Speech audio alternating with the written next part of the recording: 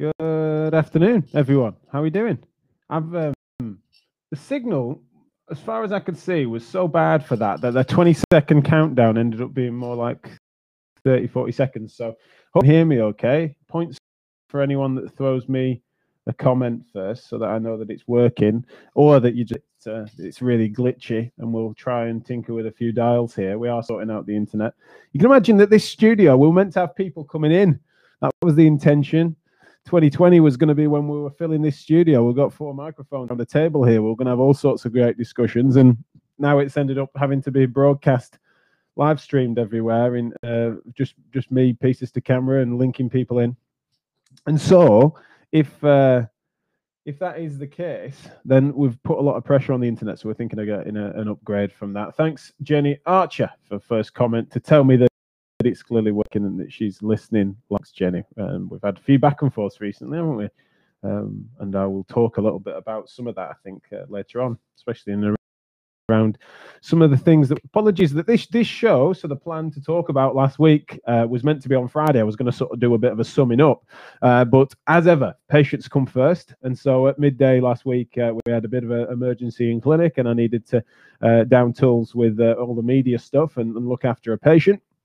And so we didn't do a Friday show. So apologies for those of you that was waiting on that. That's certainly wasn't planned, but doesn't matter. You know, we can sort of summarize that a little bit today. We didn't have a guest planned for today, but we've got some great ones coming up, which I'll talk to you about later. What happened last week is that we ended up in a mad controversy. I'm not going to sort of pretend it was sort of anything major. That's a few topics, and that's what we're looking for, is people to actually discuss your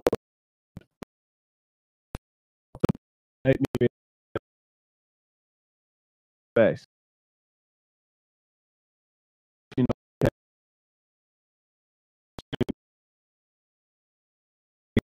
know, do a podcast, do drop right off, but you're still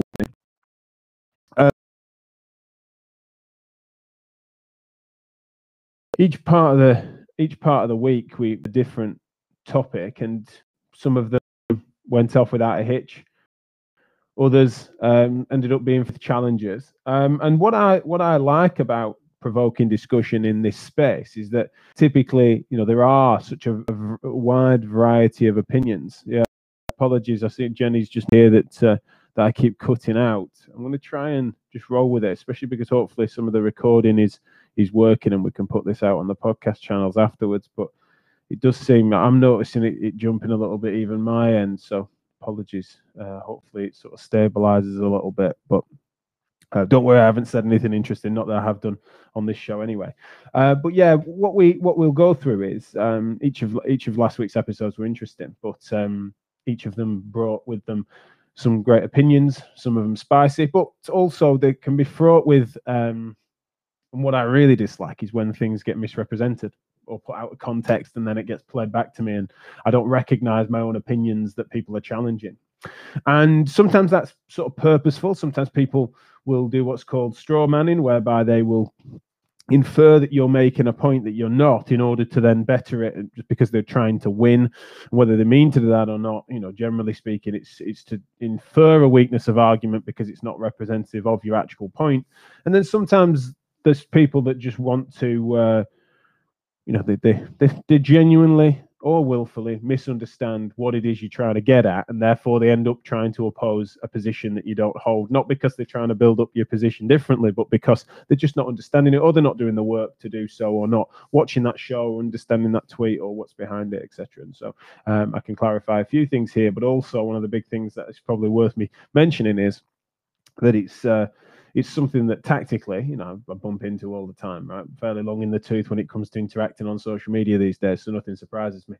But it's certainly an area and it's a time in which we need to find a way to communicate better, and therefore I can't help but just try and flag these as learning points for us all to move forward better, and also for me to understand how I can communicate better so that I can make fewer mistakes, and for those that are more genuinely trying to comprehend a position and struggling to, that's a miscommunication from me. But there are circumstances where there's clearly no effort being made to even understand the details, and so when those things occur, I definitely want to try and challenge some of that and understand what can be underneath that willful misrepresentation that can occur sometimes. Now, on Monday, I talked a little bit about evidence-informed practice, evidence-based practice, clinical reasoning, critical reasoning, this idea of trying to balance the subjective with the objective, the lived experience and anecdote-based practical practice with the more research-based and understanding mechanisms from a scientifically literate background, as well as understanding the effect sizes required to treat, modalities, what does or doesn't work.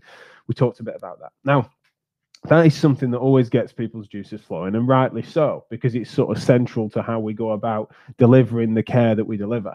And so I was really pleased to see that a lot of people really got back to me on that and were really interested in giving their take.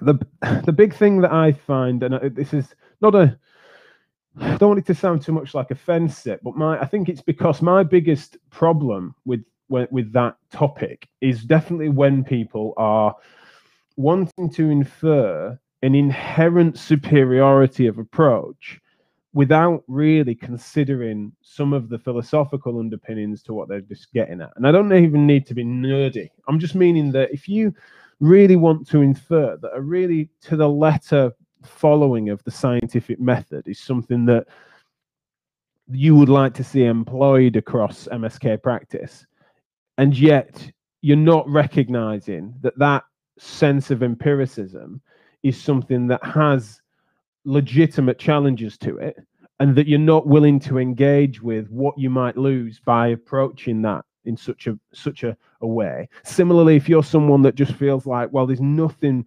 more rich than a clinician's experience and practice, and that them considering the individual anecdotes of their patients means that, you know, fundamentally, who are we, or who is the research to ever suggest that something is or isn't poor practice? Or, you know, it really can be that depending on the specific needs and wants of a patient, then anything should go, because you're just trying to, that's person-centered care is to essentially, on any individual level, anything should be up for grabs. You know, there's no modality off the table. There's no style of practice, style of reasoning that should be ever off the table. That, I was describing an empirical objective sort of sense of how we should go about things. I'm now describing the subjective anecdote-based side of things. And again, hold that position, right? And some people do, and there's people across that entire spectrum.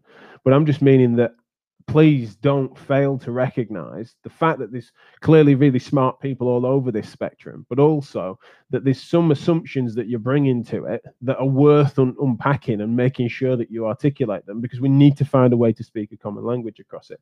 Now, my opinion on this is such that you want to, I'm certainly someone that feels that the filter, people sometimes were well, last week certainly they were challenging me to say, well, where do you fit on what sort of reasoning heuristic, call it what you will, do you apply? Like, how soon would you bring forward your you know, how quickly would you put something through a filter that would require it to meet a standard of evidence in a scientific sense? Now, evidence, of course, is a word that can mean, you know, anecdotal evidence, etc. But what I think they were meaning is when it reach a certain standard of research credibility, let's say, or scientific plausibility. Now, there's two things there. One, I have a fairly, you know, most things have to go through a biological plausibility filter with me. And so when it comes to modalities, or it comes to what you're inferring as to be the mechanism of effect, or what might be causing something, then fundamentally I have a fairly, you know, it's something that is quite early in thinking about something, it goes through a filter like that. So I'm someone that really has no time for things that I see as being, and I'm quite ready to, I've thought enough about it to be quite ready to dismiss things. So, for example, if someone wants to infer that that a certain style of care or sort of even timing is going to be relevant to their horoscope, then I'm not going to dismiss it out of hand if that's something a patient is really into, but it's certainly not something I will indulge or comply with in any which way. Similarly, when it comes to things like energy medicine or things that don't have a plausible mechanism of effect that I can comprehend in based on Western scientific principles, it's something that I just don't really have time for. Now, doesn't mean I've not thought about plenty of these things, but it's something that, generally there's a fairly hard stop for me with regards to things that feel like they're erring on the supernatural, really disputed mechanisms of effect, that sort of stuff.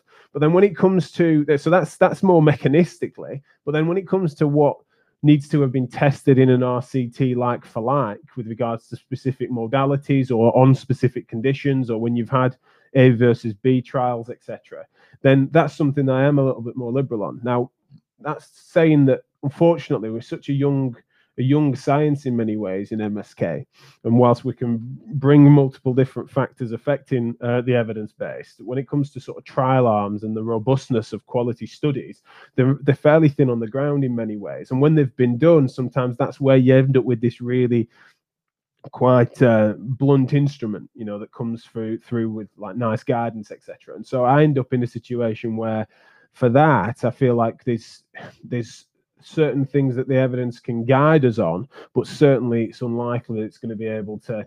You're going to see anyone sit in front of you, and you're going to realize the path is that the really specific route to recovery has been laid out by an evidence base, even if you're really close to it. And so that's what I'm suspicious of. And what I'm getting at with that is if someone presents in front of me with knee pain, and let's coincidentally say they fit a really clean diagnostic category, even something broad like OA knee, medial compartment OA knee, I don't feel like the evidence base, as I understand it, really shows me a really crisp route where I could almost just read from a list. Not that I would do, or anyone would suggest I would, but I'm just meaning that I wouldn't say that there isn't gradations of that would need to be individually tailored to the patient. And even as soon as you go beyond to less common diagnoses that have been studied less, then you end up in a situation where you've got that touch of expertise and clinical reasoning and individualizing it to the patient. That certainly means that there's more things on the table than the hard evidence, the research evidence would suggest. So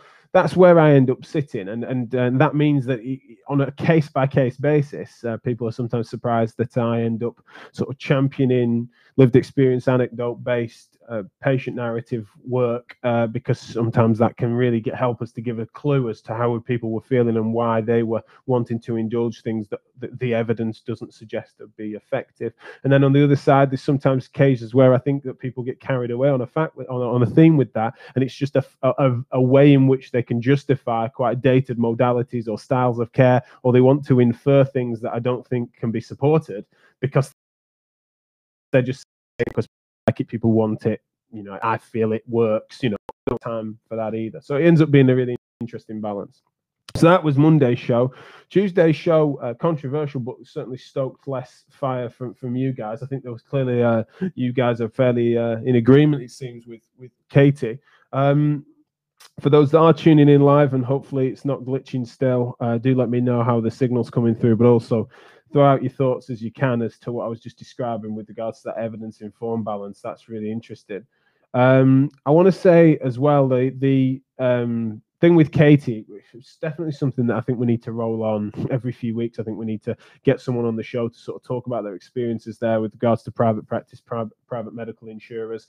She was talking a little bit about health codes starting to charge and just rates getting squeezed, how we can raise standards without this race to the bottom keep occurring, how we can stop 5 to 10% of a profession sort of willingly accepting 20 quid a patient, and how, if we continue to have that, then how is it that we can raise standards and try to make sure that we can get better value and be respected for better value. We'll talk a little bit about professions that do seem to have that. And as I said, I will feel less pushback from you guys because of the topic being something that I think is fairly close to a lot of people's hearts right now. But I would definitely be interested in any further people you'd like to have on, for me to have on to discuss that sort of thing, because it's something that is fraught with challenges, but it's definitely somewhere that I'd like for us to do some important work. But as for how to do it, that's difficult. I've got understanding as to how that fits in with some work of MSKR, and we've got a great plan for that. But I mean, in terms of broadcasting and sharing and getting people's stories and experiences through, then definitely send me some names or put your hand up if you'd like to discuss that further. That'd be really valuable. On Wednesday, I weighed in on AHP Day. I was sort of challenging the fact, or questioning and wondering as to what the utility was for a category between a professional identity, of which people qualify into and sign a register to declare themselves as, in my case, therapist. I'm someone that really challenges the notion of that being something that's especially important and relevant under a professional identity relative to the sector in which I work in. So, it's a hair's breadth with regards to care I deliver as an MSK physio relative to a sports therapist, osteopath, chiropractor that might be pulling from a similar evidence base. I'm someone that really is counter-tribal and professional identity to recognise the fact that you register against a certain set of standards and you qualify to that title. But what I then recognise is identity layered across professional and personal. And so it was here that I reckon working in healthcare professional, health and social professional even. And so that's something completely understand. I was then allied health professional, which AHP is 14. You could see of, say, 25 different ones that work within particular health services that could potentially consider it, and it will just at the moment describing it as being quite why and not others, and because it's often in which it's seen for trust level NHS governance and national government to actually have doctors, nurses, HPs for smaller groups, but it was just a grey area that had to occur, something that I was questioning, and that's why it's practical, smart. It's something that on a governance level for directorates, and it's like totally get it, and then on the show was meaning is there's no reason for category sort of being peddled in as a core identity that's sort of relevant between the HCP, the healthcare descriptive that AHP thing with as really practical terms, that what it did was just sort of make me really thoughtful. I really like the opinion and really care about their take on. We're sort of describing their pride under that tier, and I was just fascinated.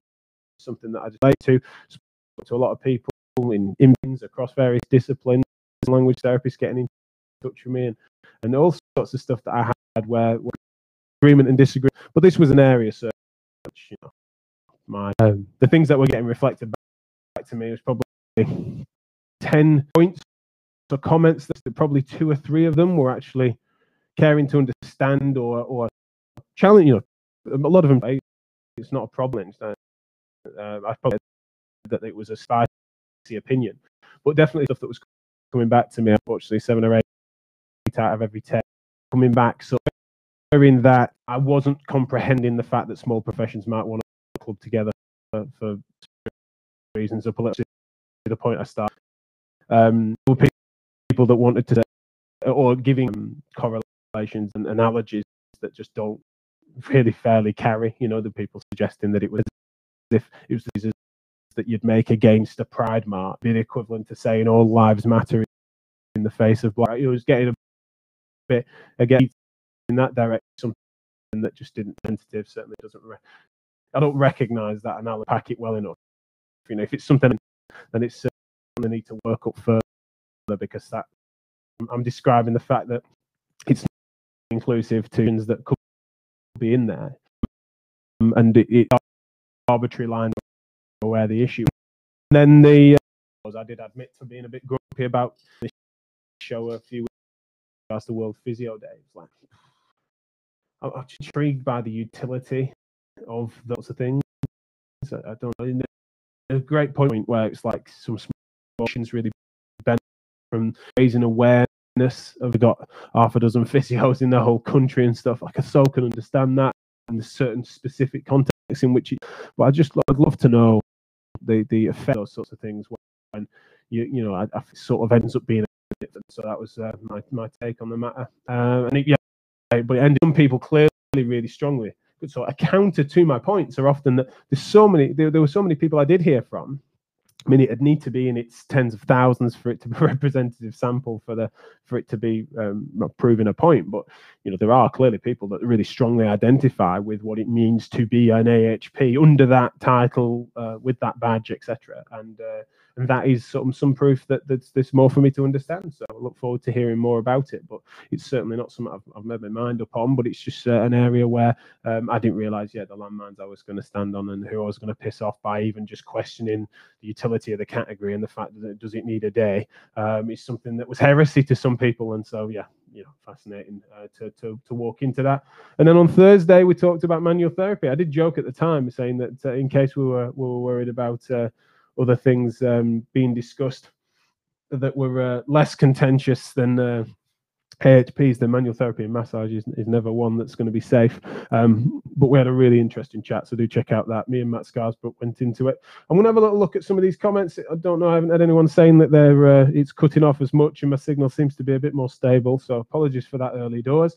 But let's have a little look. I think this came up, Jenny, about 10 minutes ago, so this was when I was talking about evidence-informed practice. So let's have a little look. What's Jenny saying here? Hi, Jenny. You can't really have an in-depth discussion in this way about how profession can continue and change to meet new science and challenge. If you wish to talk about physiotherapy philosophy, I don't think there is much argument from people who know their stuff and are open to re-examine what they do. Physios really wanted a group to ourselves. Oh, I think this is then onto the AHP thing. Well, let me just visit this comment then first. About you can't really have an in-depth discussion about the evidence base. I can bloody try, Jenny. I've been doing it for years on and off the podcast, especially our long form podcasts.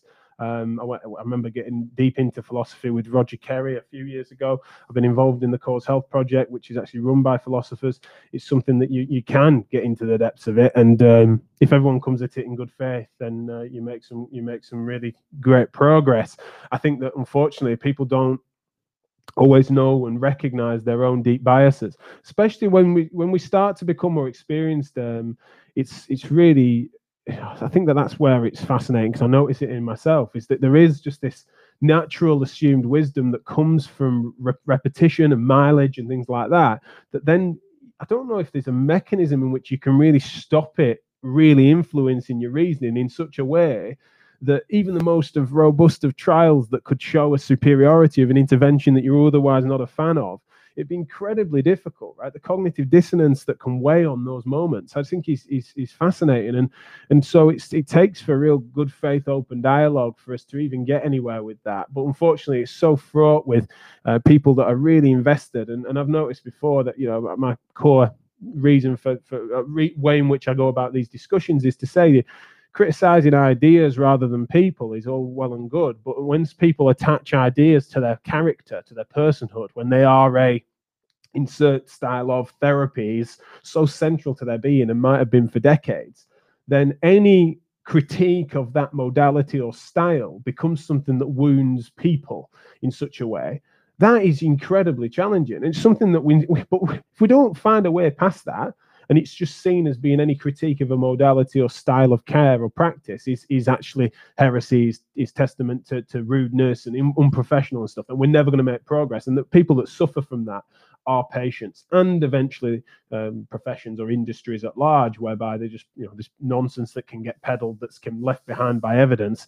but essentially we're so we're tiptoeing around each other to actually have sensible discussions about it. I mean, I think that the end of it is certainly I'd agree with, which is that if you speak to people that know their stuff, who've examined their own sort of thoughts and biases on it, then you can have a decent conversation. I don't disagree, but in the sort of hundreds of thousands of people that practice across the MSK disciplines in this country and beyond, we need a larger section of them to be able to have that discussion without being sort of pissy and having the fist clench when their favorite thing or toy is criticized or critiqued or even mocked or whatever. It's like we need to find a way to get a bit of a thicker skin, in my opinion.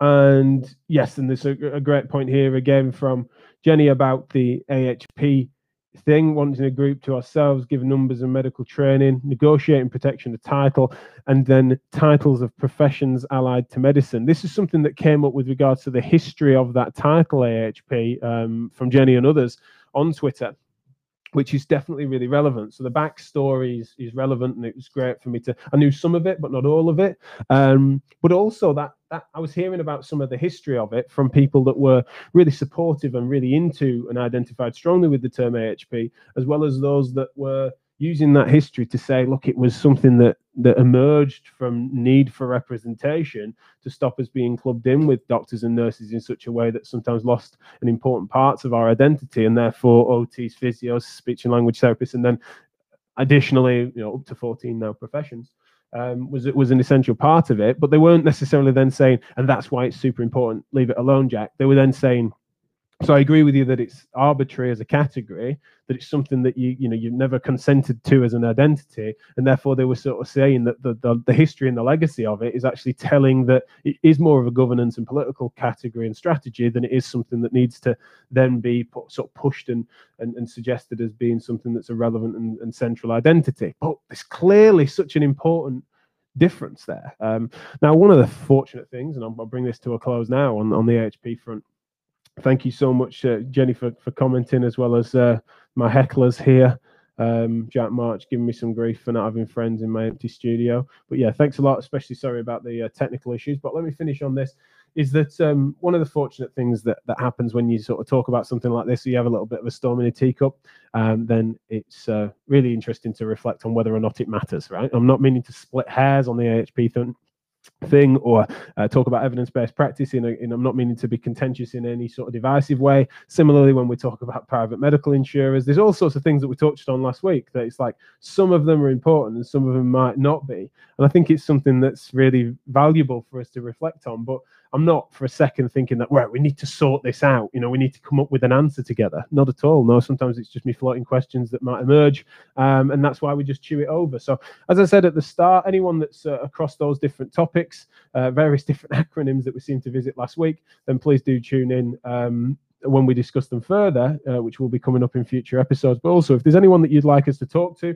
or if you want to put your hand up and say, I'd like to come on the show to discuss that further, then please let me know. That'd be really good to hear. Tonight, we've got a special broadcast about Therapy Live Sport, announcing the full timetable and agenda. 7th of November, but also tonight, 7:30, I'll be live streaming to these channels to talk a bit about that for half an hour or so. So ask me anything episode type questions as well that we've got coming, and announcing our Physio Matters Plus and Therapy Live membership options that are going to get you all of the goodies that come associated to all of our events, which is exciting. And then this Friday, we have an event with MSKR.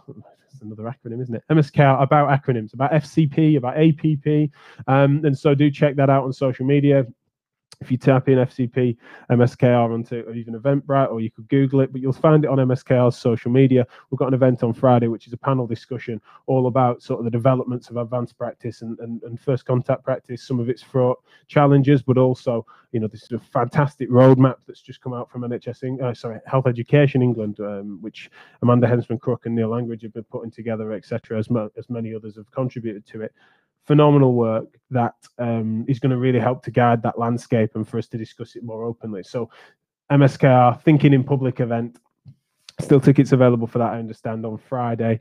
Again, check out social media to find out more about that. But lots coming from us this week, but especially tune in tonight if you want to hear more about Therapy Live Sports, final agenda announcements, as well as some special guests that we can announce later as well. All right, thanks a lot for joining. Take care. Sorry again about the technical issues. I'll see you tomorrow. And tomorrow I've got a special guest, Pip White. He's going to be talking about prescriptions of medication and the way in which the utility, especially for physiotherapists. She works as a professional advisor at the CSP, and she's going to be talking a little bit about some of the more the activism and advocacy work that she's continued to try and get certain things registered and classified properly so that we can administer those medications. So it'd be really interesting chat. She's got a great track record of championing some work in that space. So do tune in to hear me and Pip White chewing over all things sort of pharmaceuticals. So yeah, I think that's me for now. Thanks again for everything. Hopefully I can, without further ado. Oh, you see, I'm not smooth enough on these things, am I? Especially when it's glitching. All right, take care. See you tomorrow.